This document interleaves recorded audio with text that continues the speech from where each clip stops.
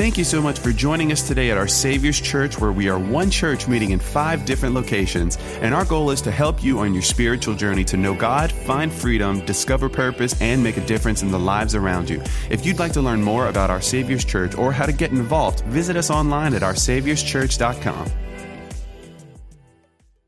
Well, we're going to dive right into this series that we've been in called The Life of Elijah. And what's ironic is that we've been talking about a drought in Israel, and we've had rain every single day for the last, feels like 14 years. But it's in moments like this, let me just throw this out there. Thank God we're not in a drought. Praise God. I know one of our biggest inconveniences is that we can't cut our grass, but thank God we have grass. And so God has provided. But I want to dive right back into this message because we've been looking at the life of one of the greatest men in history. A man who was fearless, a man who was courageous, a man who was willing to be uncompromising, a man who was willing to follow God and do the hard things. And this man, of course, I'm speaking of Elijah. In the last few messages, we've talked about how Elijah showed up out of seemingly nowhere and confronted the most powerful man in the nation, King Ahab. And he confronted not only Ahab, but his pagan wife, Jezebel. He confronted Ahab and Jezebel, and in doing so, really confronted the nation. And that took a lot of courage. That took a lot of willingness to obey God. But God can take a man like that and use him to do great things. When a man fears God, he need not fear men. And he feared God, and so God used him in a powerful, powerful way. And so what courage, what boldness, and what obedience to God.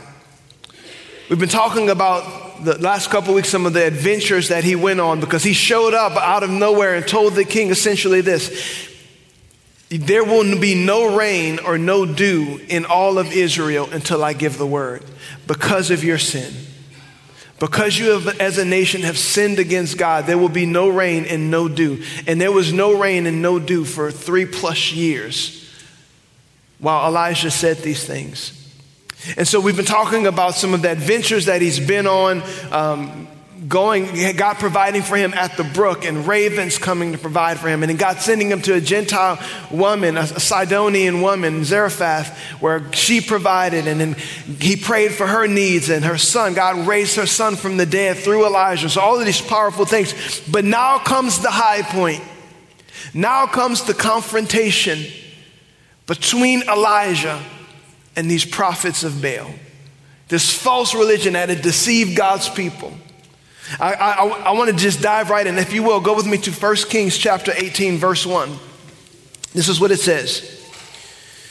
It says, later on in the 3rd year of the drought, the Lord said to Elijah, go and present yourself to King Ahab.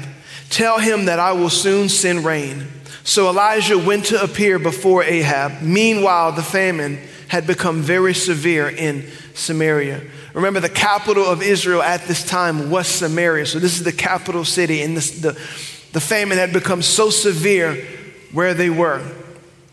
And what's interesting is that you have Ahab, who's been looking to kill Elijah and has been looking for Elijah, as we're going to see in the text in a little while. God sends Elijah right to the source, right to the man who's been looking to kill him, to tell him that God is getting ready to send rain. Verse 3, so Ahab summoned Obadiah, and this is a new person. We're going to talk about him for a moment. So Ahab summoned Obadiah, who was in charge of the palace.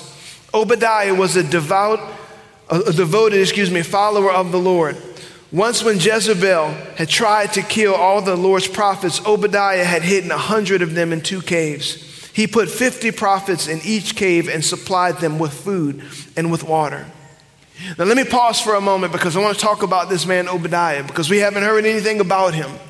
And we don't know much about this man except to say that he was devoted to God. He was a righteous man. Yet as a devoted, righteous man, he served a wicked king. And this is interesting. He was devoted to God. He loved God. He cared about God's people. Yet his boss, his king, was a wicked man who God himself was judging. Now, many of us would look at this and we would say, I would never do that. I would never serve that king. I would have confronted him. I would have pulled him aside, and you would have probably been dead. Here's the thing. Have you ever stopped to think that maybe God had Obadiah there to save the lives of his people? That maybe the reason Obadiah was there, and I believe it's very clear in the Bible, the reason why he was there serving that wicked king was not for the king's benefit. It was for the benefit of those 100 prophets that God preserved their lives. Let me make it personal for you for a moment. Maybe the reason why you are where you are with the wicked people that you are with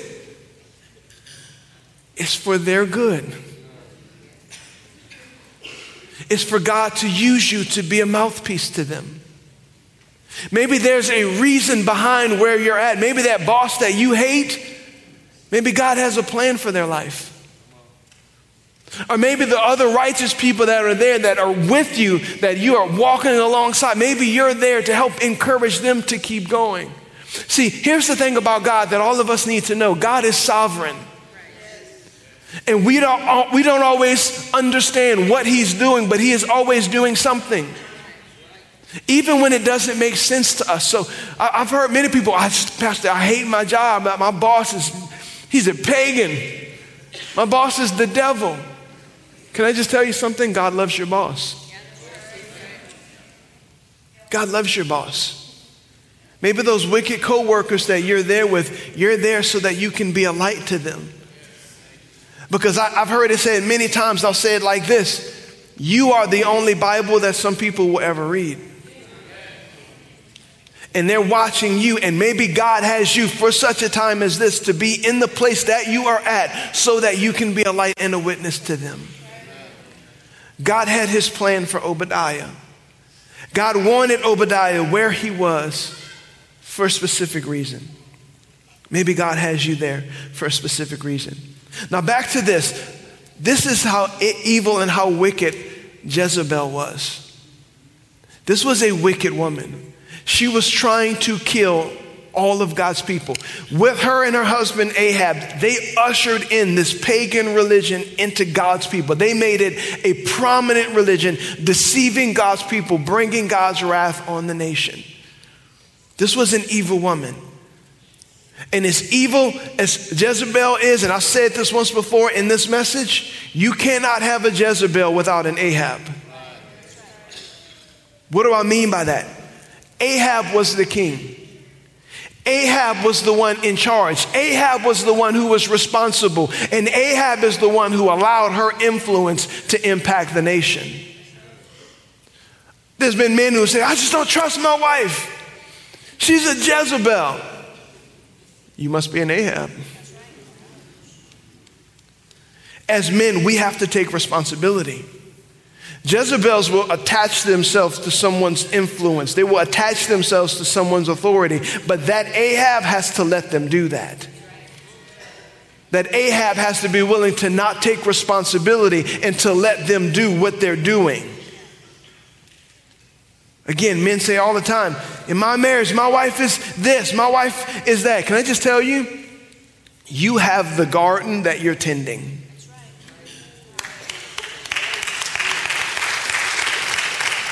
Hear me out. That term husband is an agricultural term. To be a husband is to be a husbandman. They call that husbandry. If you are in that gardening, in agricultural terms, if you are a husband, you have a garden, you have fields, or you have wild animals, i.e. children.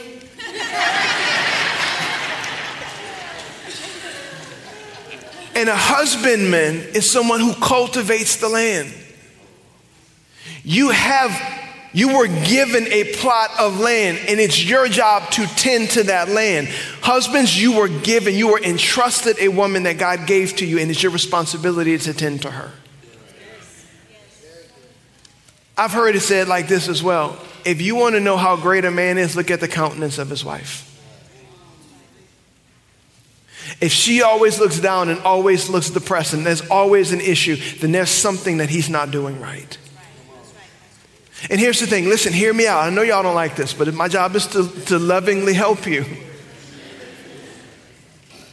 It may not be your fault, husbands, but it's always your responsibility. It's always your responsibility. She may carry wounds from the past baggage that she has been a part of. She may carry wounds from previous relationships. She may carry wounds from what her dad did to her. But she has been entrusted by God to you for you to tend that garden. That's your responsibility. And I've said this before, but the greatest definition I have ever heard of masculinity is this. Don't miss this. Look up here. The greatest definition of masculinity I've ever heard is this: the glad acceptance of sacrificial responsibility. That means I'm going to take responsibility for this. It may not be my fault, but God's entrusted her to me. What's happening with the kids may have happened while I was at work, but guess what? It's still my responsibility. What's happening with our finances? Yes, she may have gone off and spent way too much money in Amazon. It's still my responsibility because I'm the leader. You cannot have a Jezebel without an Ahab. Men take responsibility. Leaders take responsibility. Let's get back to Elijah. Verse 5, Ahab said to Obadiah, we must check every spring and valley in the land to see if we can find enough grass to save at least some of my horses and mules. So they divided the land between them. Ahab went one way by himself and Obadiah went another way by himself. This is what Elijah's up against. His people are suffering. His people are dying. They are in drought. They are in famine. And he's thinking about his horses and his mules. That's how selfish this man is. That's how selfish this leader is. Elijah shows up. Verse 7. As Obadiah was walking along, he suddenly saw Elijah coming toward him. Obadiah recognized him at once and bowed low to the ground before him.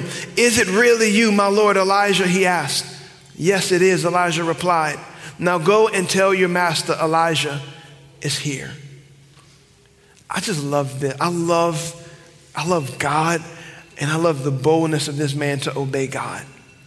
Because here's the thing. Again, Ahab was looking for him. Ahab wanted to kill him. And then Elijah shows up and he's looking for Ahab. Here's the king of a nation going, I'm going to kill you if I find you. And he walks right up. Here I am. I don't know about you, but I get junior high school flashbacks reading this. It's like a fight's about to break out.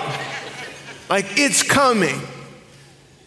I had a friend of mine who used to say this. He would say, if you're looking for something, I got it. Essentially, Elijah shows up with no fear of man, but with the absolute fear of God because he had the word of the Lord. He had the word of God. And he shows up looking for Ahab to tell him not what he said. This is not about false male bravado. I'm tongue in cheek when I say the junior high school thing. He didn't show up with some false male bravado. He showed up, with the word of the Lord and confidence in his God. And he shows up with God's word. But listen to how Obadiah responds. Verse 9. It says, "Oh, sir," Obadiah protested, "what harm have I done to you that you are sending me to my death at the hands of Ahab? For I swear by the Lord your God that the king has searched every nation and kingdom on earth from end to end to find you. And each time he was told, Elijah isn't here. King Ahab forced the king of that nation to swear to the truth of his claim. And now you say, go and tell your master Elijah is here. But as soon as I leave you, the Spirit of the Lord will carry you away to who knows where. When Ahab comes and cannot find you, he will kill me. Yet I have been a true servant of the Lord all my life. Has no one told you, my Lord, about the time when Jezebel was trying to kill the Lord's prophet? I hid 100 of them in 2 caves and supplied them with food and with water. And now you say, go and tell your master Elijah is here. Sir, if I do that, Ahab will certainly kill me. Obadiah is saying, I want nothing to do with this. I want nothing, because God may all of a sudden show up and you change your mind, and if I do, I'm a dead man. Because this king, Ahab, has been literally going to nations demanding you. He wants you dead. And if I show up and I tell him this and you're not there, I'm goner. Verse 15, but Elijah said, I swear, this is so good, don't miss this. He said, I swear by the Lord Almighty in whose presence I stand, that I will present myself to Ahab this very day. Elijah says, I'm going to be there. I'm going to show up. Again, with boldness, with courage. And I believe this verse actually tells us what gave him that courage and what gave him that boldness. We can find that in this statement. He said, I swear by the Lord Almighty in whose presence I stand. Elijah was not afraid to face a king because he knew that the King of Kings was with him. He knew that. He knew that God was with him. And like I mentioned before, there are things, listen, please don't miss this. There are many things out there to intimidate you. There are many things to try to get you to cower down and to cower away. But child of God, hear me when I say this. If God is with you, he's more than the whole world against you.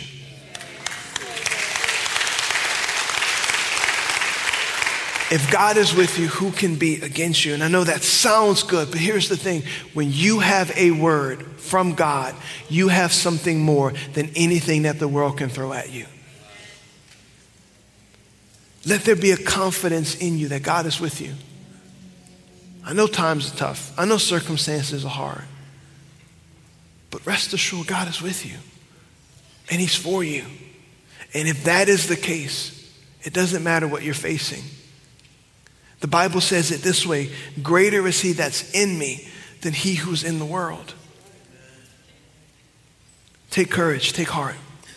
Verse 16, so Obadiah went to tell Ahab that Elijah had come, and Ahab went out to meet Elijah. Verse 17, when Ahab saw him, he exclaimed, so is it really you, you troublemaker of Israel? Ahab shows up with accusations.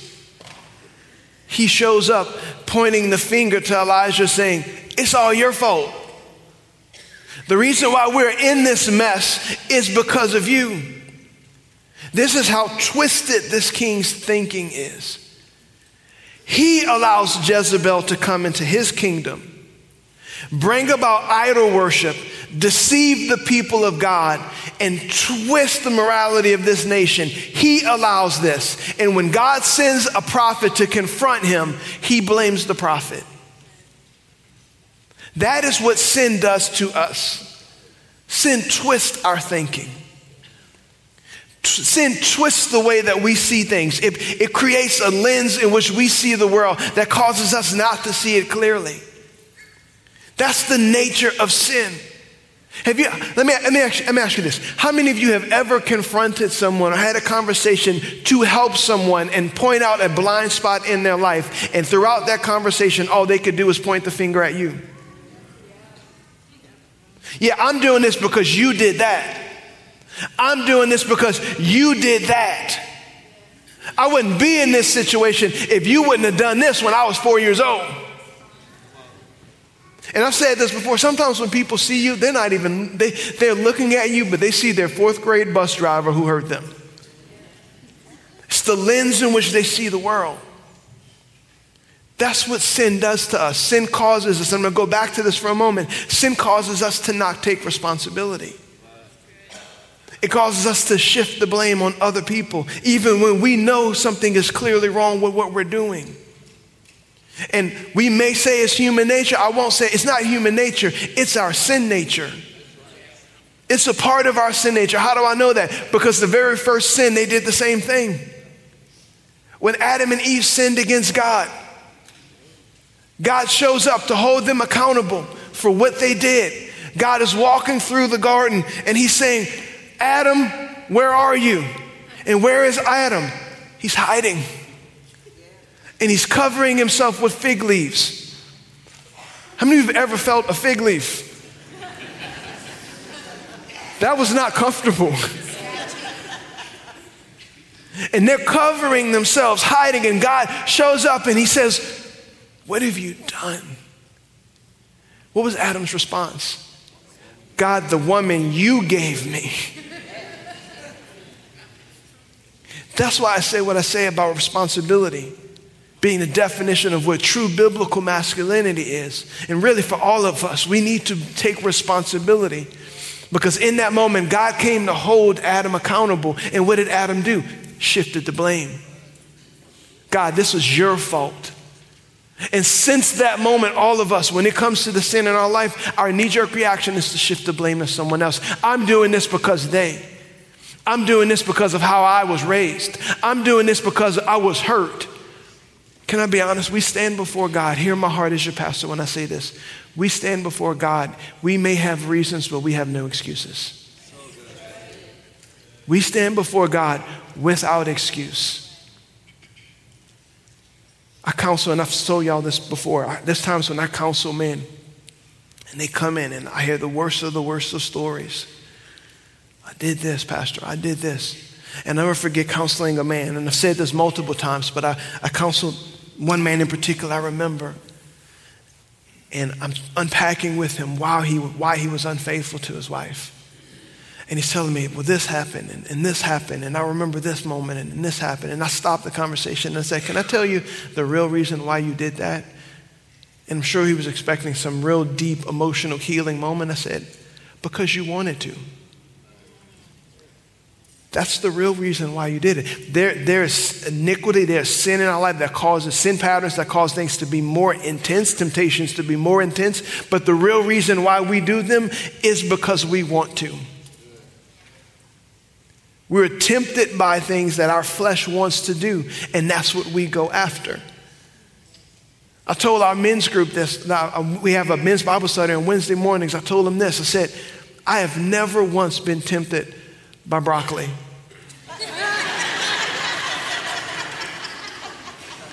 I have never walked into a room and said, "I can only have some of those green beans." I hate green beans. Can I just tell you that? I absolutely hate. And every time that I say that, inevitably some Cajun woman comes up to me and says, "Baby, you haven't had mine. I don't want yours. I don't want yours. I don't like yours. I've never had them, but I don't like them."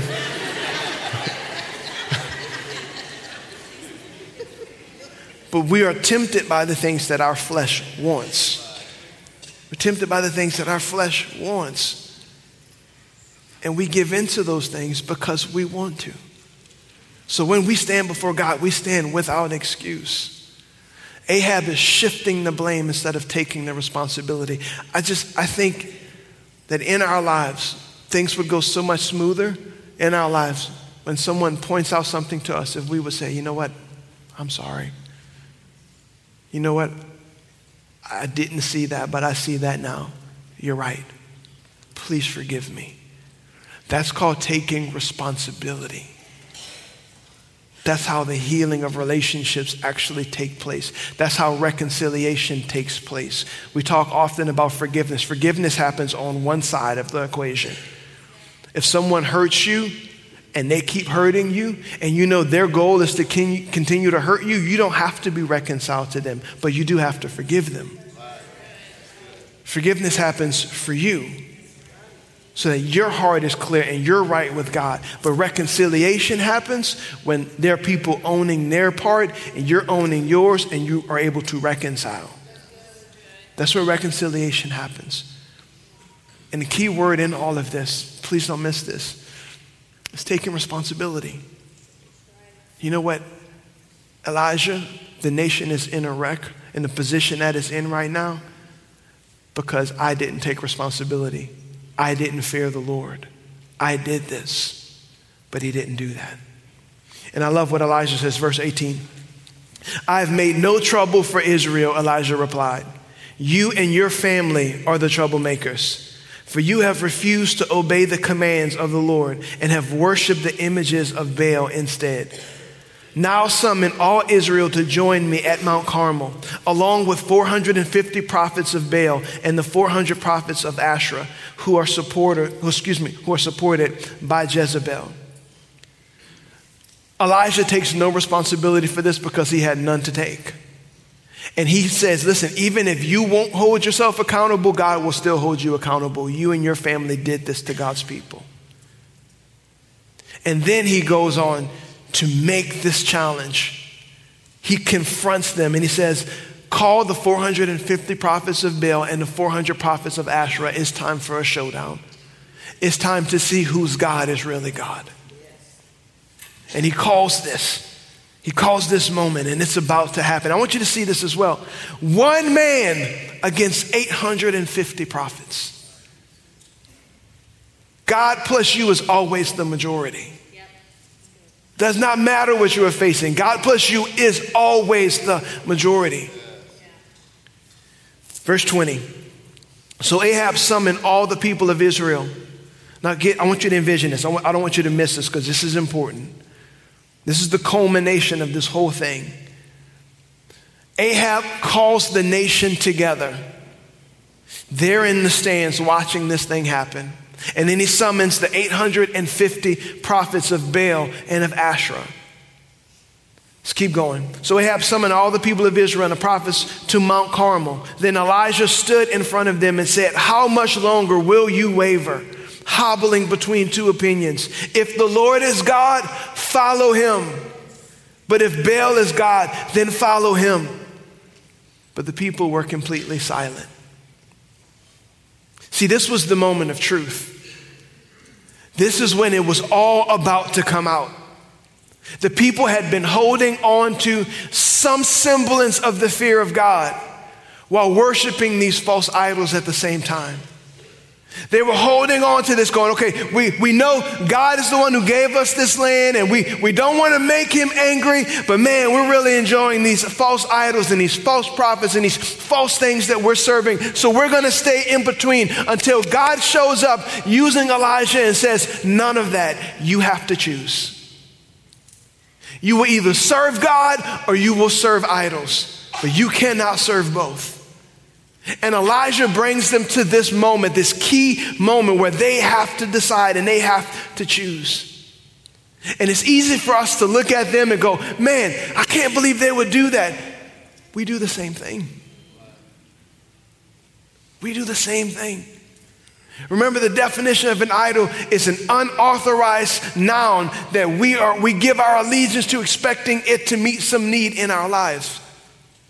There are many idols that we worship in our day and time, like money, like sex, like prominence, like the fear of man, like people's admiration for us. These are all false idols. And there comes a moment when God will deal with our hearts and say, either you're going to serve that or you're going to serve me, but you cannot serve both. And that's what Elijah does. He stands there in front of them and he says, you have to pick. This is the moment of truth. And this was a confrontation, not just with Elijah to the king, but with Elijah to the nation. This was a moment of confrontation for the nation. Now think about this for a moment, because something happened early on that you may not have caught. But God told Elijah, I'm getting ready to send rain. How could God send rain if the people weren't repentant yet? How could God send the blessings when their hearts had not turned yet? I love the way A.W. Pink put it. He said it like this. He said, it is useless to pray for his blessings, talking about God, for his blessings, while we refuse to put away that which is called down his curse.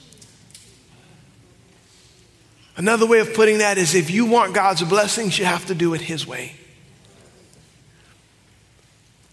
I sit down with young couples often, and we're doing premarital counseling, and they come and they say, Pastor, we want this to be blessed, and we want to do this the right way. That's why we're coming to sit down and talk with me. One of the questions is, are you living together? Well, yeah. God can't bless that. Church, hear me. If you want God's blessing, you have to do it his way. You have to do it his way.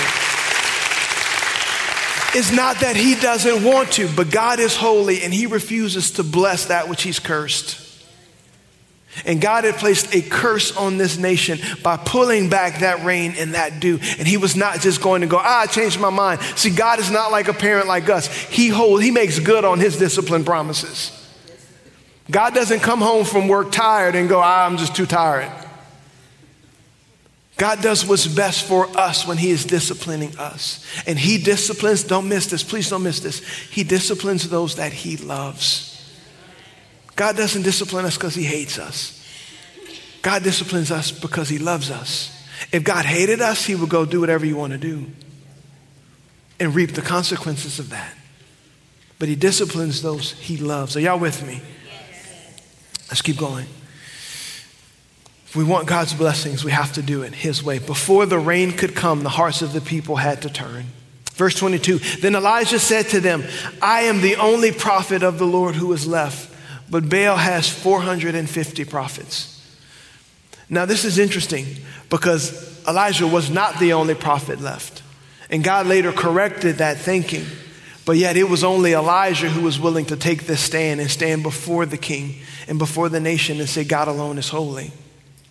So he makes this declaration and says, it's just me against all of them. I want you to see something. Don't miss this. In this moment, popular opinion did not matter. There will come a time for those of us who live for the opinions of people. What do they think about me? What do they think about me? What does culture say? What does Instagram say? What does Facebook say? What does the news say? What does this say? Listen, there will come a moment where it does not matter how many people have a belief. If that belief is wrong, God will hold us accountable for what is true. One person against 5 million people who believe a lie is still greater than the 5 people who believe a lie. Because God stands with truth. And this was one man up against these false prophets. And one day, all of us, hear me as your pastor when I say this. One day, we will stand before God, and it will not matter how many people believe the lie. We knew the truth. Again, we will stand before him with many reasons, but without excuse. God knew before he could send this rain, the people's hearts had to change, and he sent this man to stand in front of the nation against these 850 false prophets.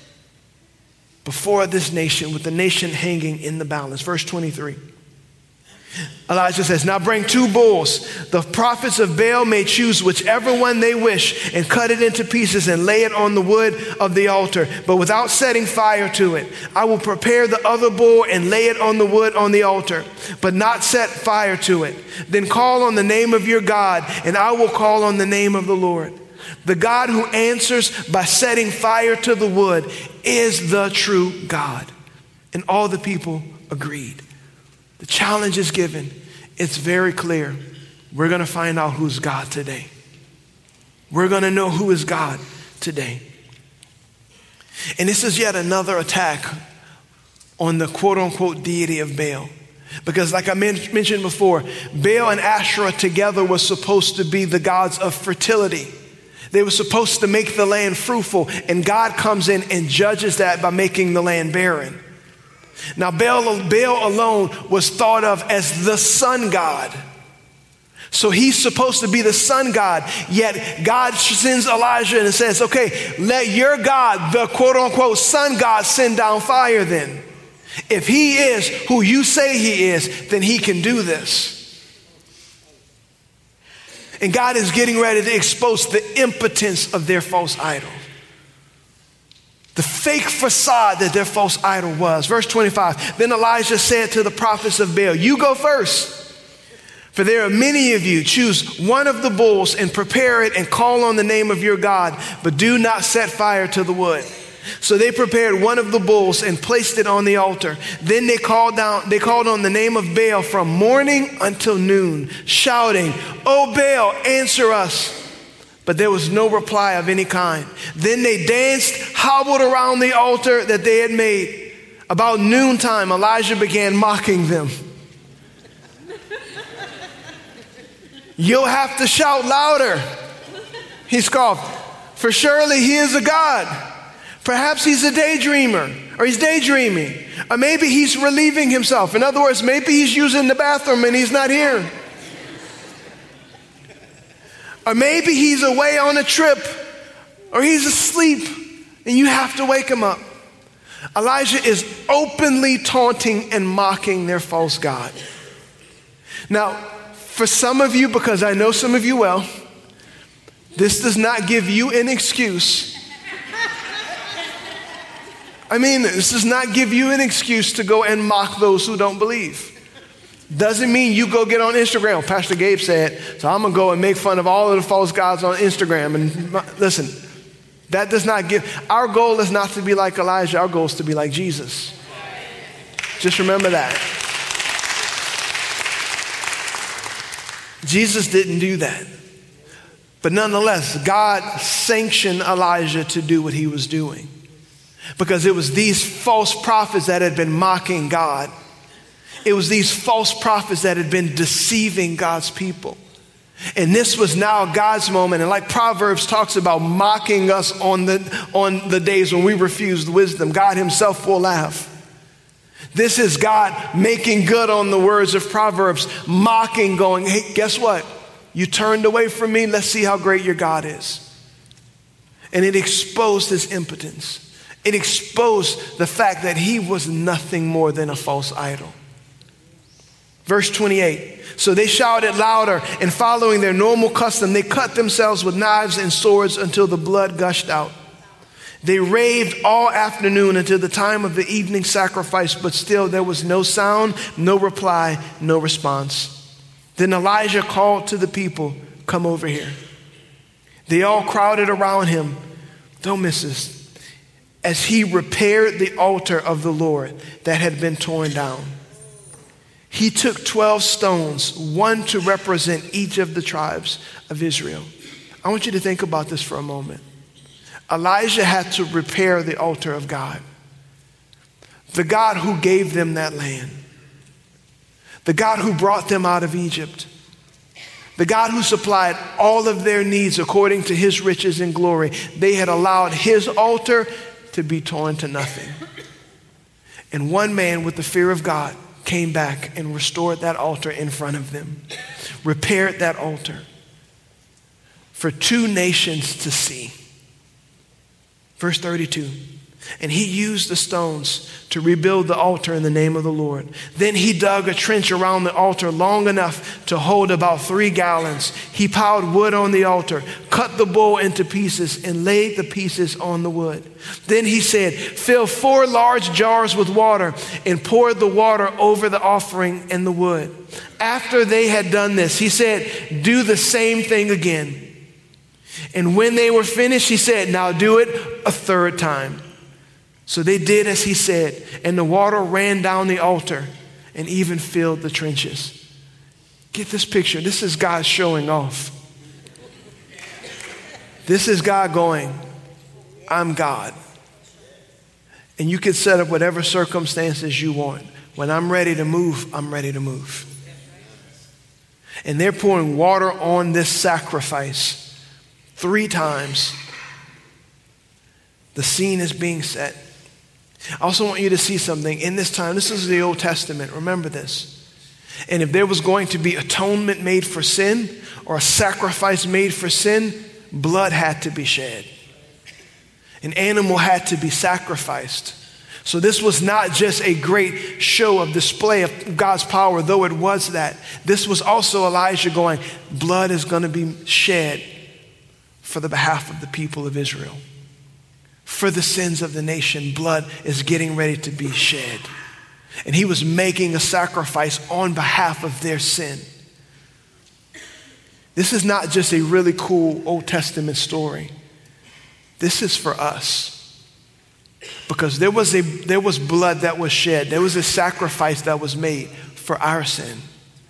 And it was greater than the blood of bulls. It was greater than the blood of sheep. It was the blood of our Lord and Savior, Jesus Christ, shed for us. Listen to me. It was great enough to redeem us. is great enough to redeem a nation. This blood was shed. This was a sacrifice that was made for us. And this is a picture of what God is doing with us, even in our day and in our midst. I'm going to get to that in a moment. But Elijah's standing up and he's saying, you're not going to falter between two opinions. You've got to stop this. And church, I encourage you, some of you, you've been faltering between. I'm in church because I just want to stay close enough, but I'm really living like this. How long will you falter between two opinions? If God is God, follow him. If your idols are your God, then follow them. But choose today who you will serve. Verse 36, at the usual time for offering the evening sacrifice, Elijah the prophet walked up to the altar and prayed, O Lord, God of Abraham, Isaac, and Jacob, prove today that you are God in Israel and that I am your servant. Prove that I have done all this at your command. Verse 37, O Lord, answer me. Answer me so that these people will know that you, O Lord, are God and that you have brought them back to yourself. Immediately, the fire of the Lord flashed down from heaven and burned up the young bull, the wood, the stone, and the dust. It even licked up all the water in the trench. And when all the people saw it, they fell face down on the ground and cried, the Lord, he is God. Yes, the Lord is God.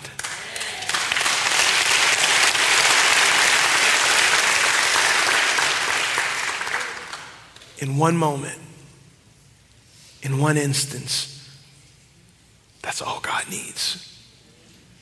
In one moment, God turned the hearts of a nation back to himself. God, I pray that we have a moment like that in our nation. That God turns the heart of our nation to him. Don't miss this. God withheld rain so that he could send fire. He withheld the rain for 3.5 years so that he could send his fire. And the people see that he alone is God. Again, he disciplines those he loves. They repented and they turned to God. God heard Elijah's prayer and answered it with fire. And that fire burned not only the sacrifice, but everything around it. And I mentioned Jesus earlier because I want you to catch this. I want you to see how this applies to you today.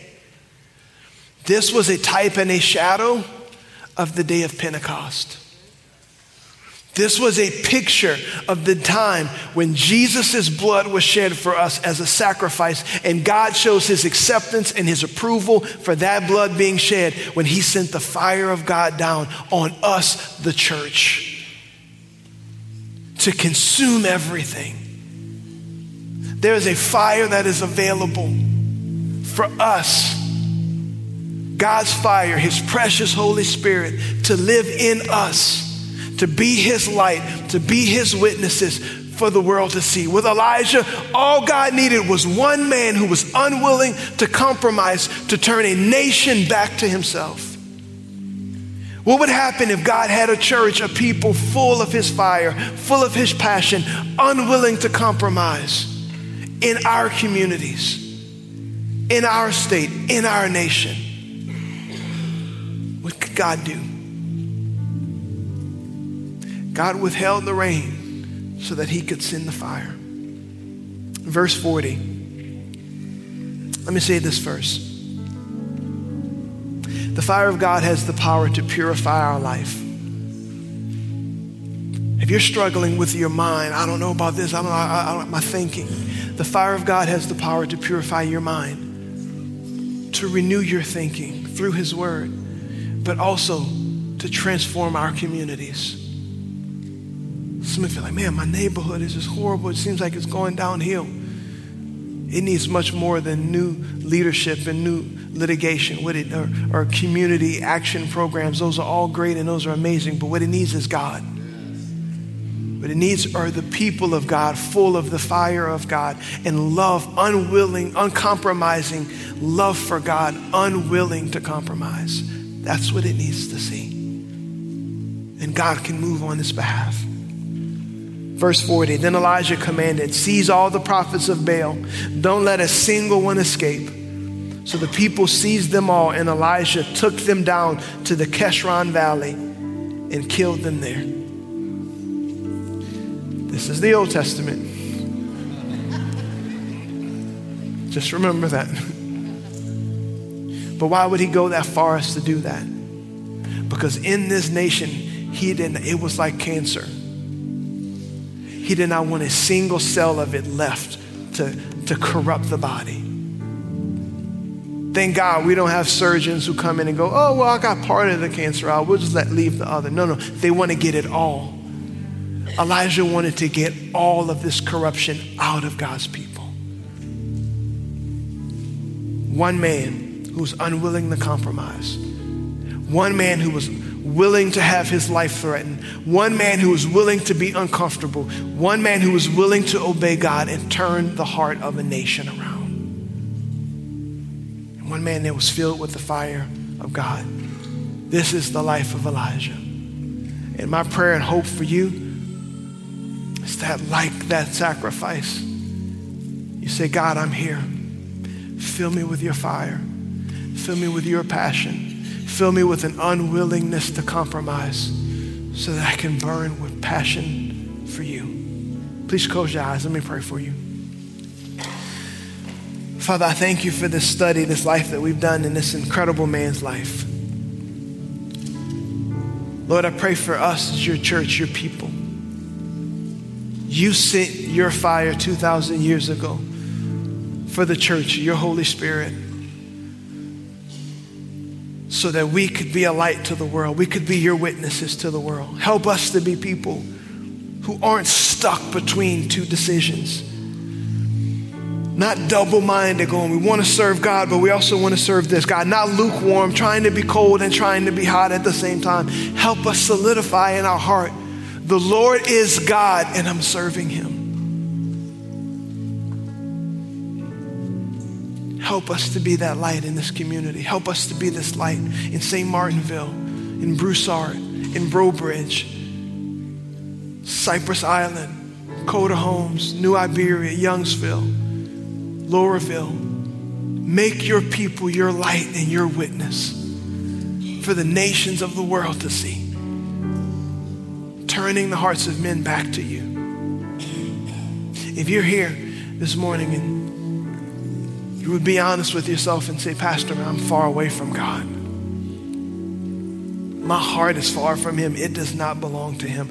I'm not talking about how often you come to church. You could sit in these pews every single week or in the pew of your church every single week. That does not matter. What matters is a simple question that Jesus addressed with a religious leader when he told him, you cannot see the kingdom of heaven unless you are first born again. What does born again mean? It is just how it sounds. You come to him one way and he makes you a completely new creation, a new person. It's a moment in time where Jesus becomes the Lord of your life. And we like to say it like this, it's as simple as ABC. A, you admit what? That you're a sinner. That there's sin in your life that separates you from God. You don't call it anything else other than it is. You stand before him without excuse and you say, God, there's sin in my life that separates me from you. And then B, you believe what? That God sent Jesus to die on that cross for you. So that those sins could be paid for by his sacrifice, by the blood that he shed for you. And then C, you confess. Confess what? That he is now Lord of your life. In other words, he's saying this, the same thing he told his disciples, come and follow me. Choose this day whom you will serve. If the Lord is God, follow him. If you're here this morning and you say, Pastor, I've not been following him, but I want to follow him. On the count of three, I want to pray for you and lead you in a prayer, but I want to acknowledge who I'm praying with. If you say, today is my day, I want to be born again, born of the water, born of the Spirit, and a new creation, I want you to lift up your hand on the count of three, and I want to pray for you. 1, 2, 3. If that's you, lift it up. Thank you. Anyone else, if you say, this is my moment, I want to be born again, I need Jesus. Thank you. Ma'am, I see your hand. Thank you. Thank you. Thank you, sir. I see your hand. Thank you, ma'am. I see your hand. Praise God. Thank you, sir. I see your hand. Choose this day whom you will serve. Praise God. Thank you. You can put him down. Church, I want you to pray this prayer out loud with me. And we're going to pray with every person praying this prayer today, and it means it from their heart. These words are not magical. They don't save you. But your surrendered heart and the sacrifice that Jesus made and the drawing of his Spirit is what's going to save you. Pray this prayer with me. Say, dear Lord Jesus, I believe that you are the Son of God. I believe on the cross you died for my sin, for my guilt, and for my shame. I believe you faced hell so I would not have to go. And you rose again from the dead to give me a place in heaven, a purpose on earth, and a relationship with the Father. I turn away from my sin. I repent of my sin. And I choose to follow you. And from this moment on, God, you're my Father. Jesus, you're my Lord and Savior. Holy Spirit, you're my helper. And heaven is now my home. In Jesus' name, amen. Church, let's celebrate with every person that prayed that prayer.